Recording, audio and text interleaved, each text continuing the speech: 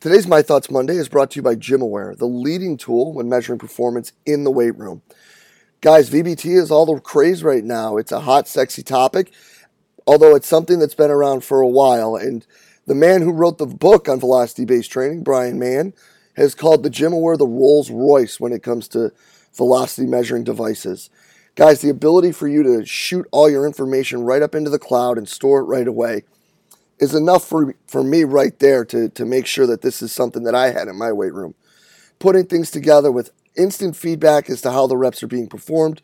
On top of that, with the x-axis correction, so you don't have to necessarily worry about direct positioning when you're performing the exercises. Tying that in with the visualization of everything and the ability to allow the athletes to compete make this an absolutely stellar tool and something I couldn't recommend you having in your weight room enough. Hop on over to kinetic.com.au today and see everything that they have to offer. Hey everybody, if you enjoy the podcast and the content it provides, be sure to hop over and check out the community. The community is an exclusive members website that is just an extension of what we do here in July at the Central Virginia Sport Performance Seminar. What it is a combination of video lectures, a coach's corner with your Monday morning take-home information, and a forum where you can talk about anything and everything related to the field of strength and conditioning.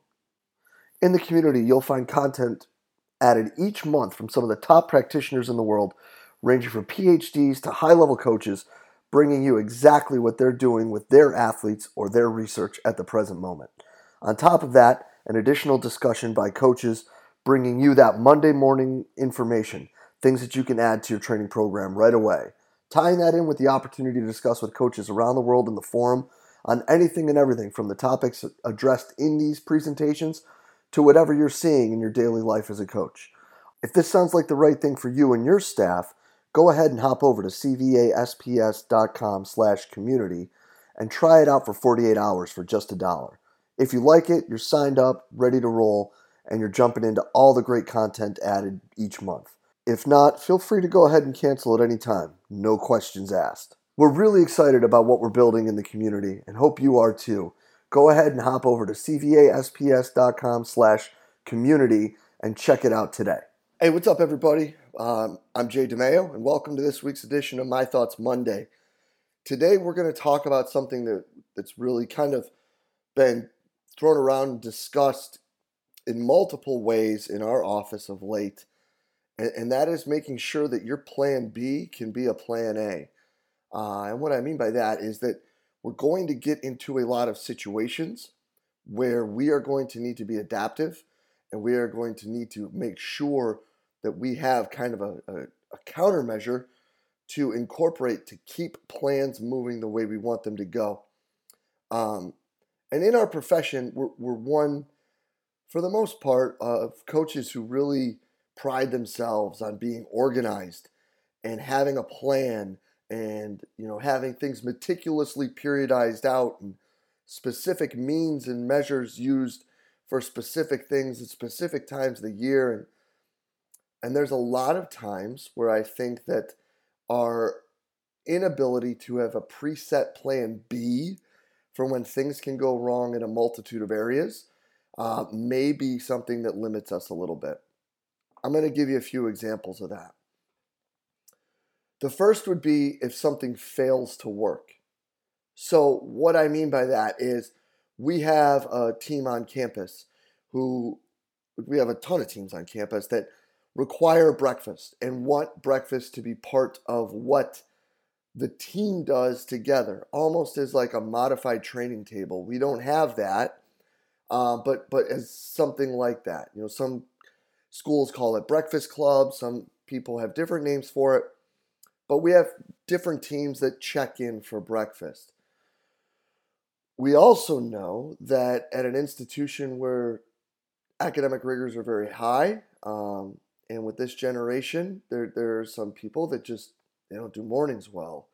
So now you have to be prepared for this to really not be as successful as you'd like. So what are you going to do if kids don't show up? What are you going to do when it starts to become kind of a hassle where they now are maybe combative's not the word, but combative in a way because they don't want to get up, because they're already getting up for study hall and lift and, maybe individual instruction in their non-competitive season in the morning. So maybe they just are fighting the fact that they need to get up an hour earlier. Well, maybe having a plan B of, okay, we know we can give them hand sandwiches and a bag of things that we can provide them with a pretty good breakfast on the way out. Having that plan in your back pocket, ready to go, organizing it however you may end out saving issues and at least eliminating them from not having anything at all if the first plan doesn't go according to plan. Another example is like safety and weather, right? We have like one real hill, quotes, that I would say that we would use to run hill sprints if you're looking at it as a speed development standpoint. Issues arise. It rains. Construction, because they're always doing construction on our campus, as I'm sure many of you deal with. Well, what are you going to do? Are you just going to scrap it? Are you just going to say morning off? Are you just going to say, well, we'll just go do something completely different? Or are you going to have a secondary plan that is going to allow you to continue to move in that same direction? So if you're looking at it as, acceleration work, like you can look at with hill sprints, or are you looking at it as Vallis talked about here with mitochondrial hyperplasia of the type 1 fiber, or type 2 fibers, excuse me. Are you doing something or able to find something that you can do to elicit the same adaptation? And can you have that prepared readily so that you know what you're going to? The same idea could be said for states of readiness or fatigue monitoring through practice or whatever it may be. Do you have a plan B set? I mean, in those situations, you kind of need like a C and a D too, right? Like to be really ready, but we can talk about that another day.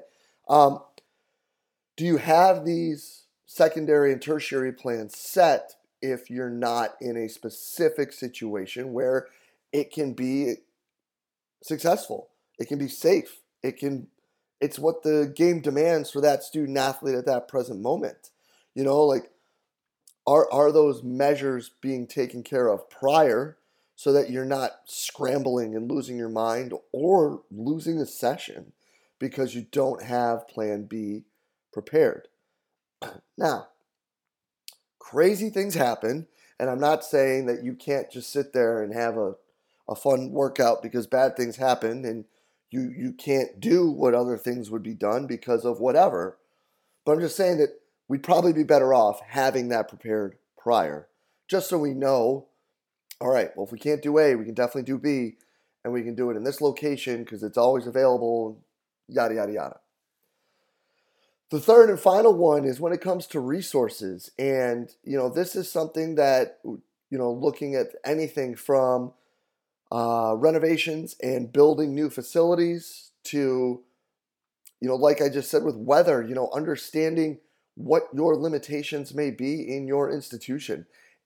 Every school in America does not have a practice facility. Every school in America does not have an indoor facility.